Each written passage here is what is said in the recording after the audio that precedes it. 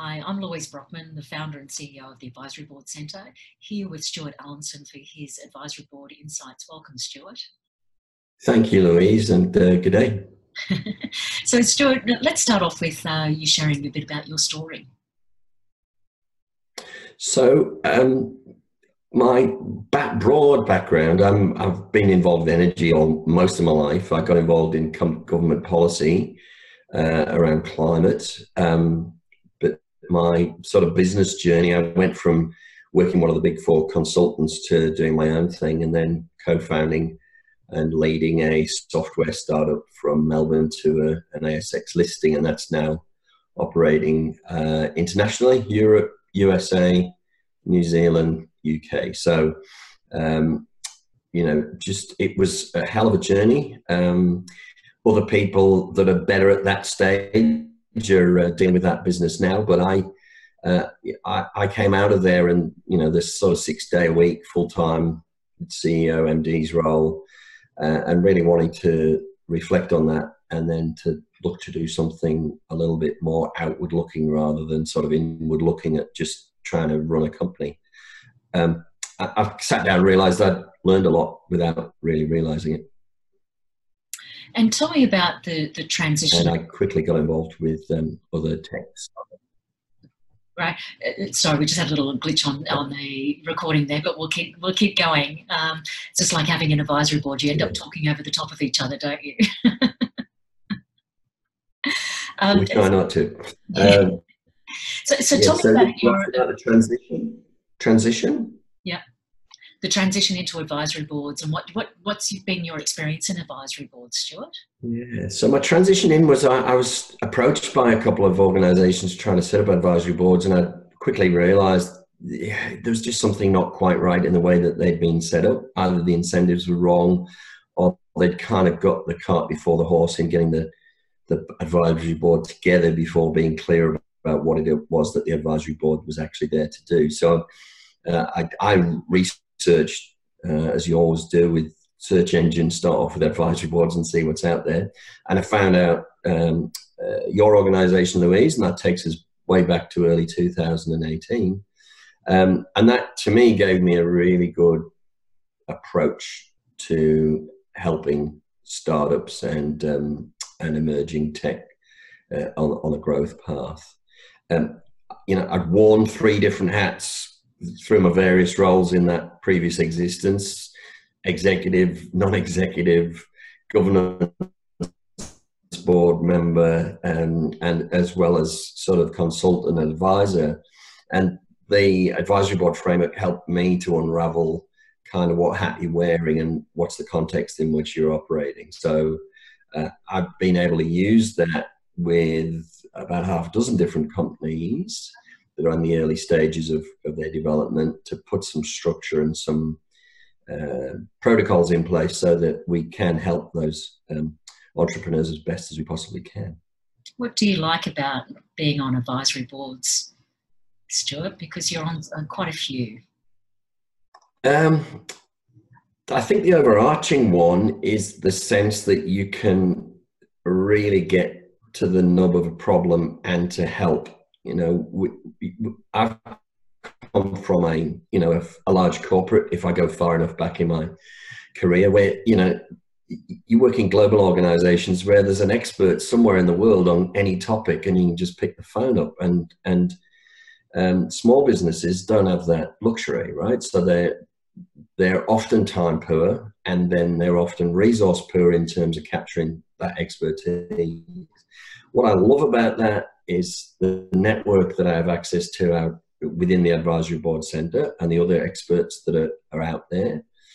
I really enjoy the advisory boards that I'm on because there's some really smart people that, you know, you're constantly learning as well as contributing. And then I recognise often in the MDs, you know, I've been on a path. Everybody's path is slightly different, but I think I've got a lot of empathy with those people having to make decisions with, you know, that time pressure all the time, and it can be quite a lonely job, right? So to have the ability to have a confidence an in confidence, trusted relationship and discussion to get to the bottom of challenges for the business and actually help them move forward, I think is, it's really rewarding, right? So hopefully it's a two-way flow of kind of contribution and reward. Yeah, and it's nice being able to see the impact that you have on other people, but you're learning at the same time. Yeah, absolutely, and it can often come early, just with a comment from an MD. A couple ones stick out. One, a business in South Australia. We came out of the last board meeting. He said that was a fantastic meeting. And you know that they've gone to some really challenging areas and kind of moved forward. And the other board that I chair, we had kind of a pivotal one very recently where we've really worked on the strategic imperatives and how that relates to the work of the governance board. And so I was there at a briefing with one of the independent directors, which then flowed into the governance board meeting in the afternoon, which I wasn't part of, but I'd led the advisory board meeting. And the feedback after that the governance board meeting went absolutely swimmingly because they really focused in on the issues that we'd kind of been working through. So that in itself is just greatly encouraging to hear.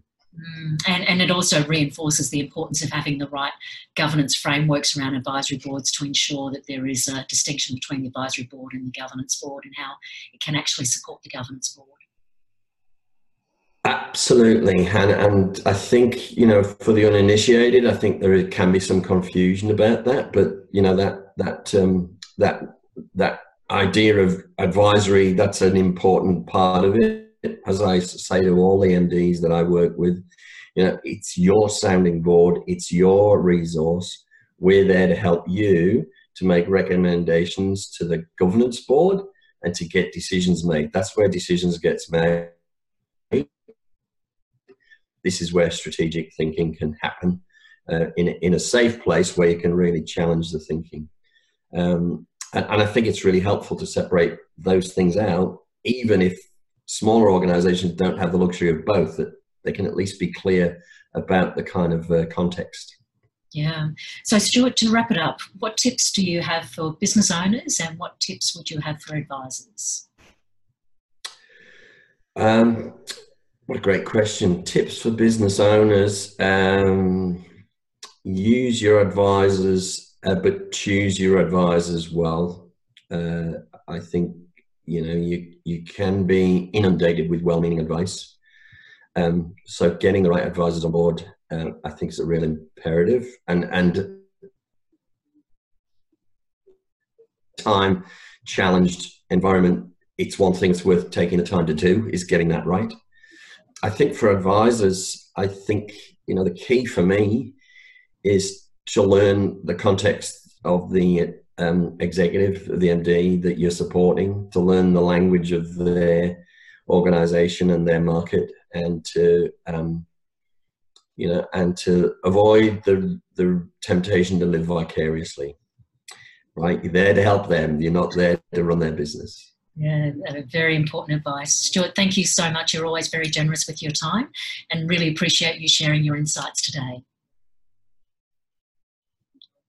Bye for now. Thank you.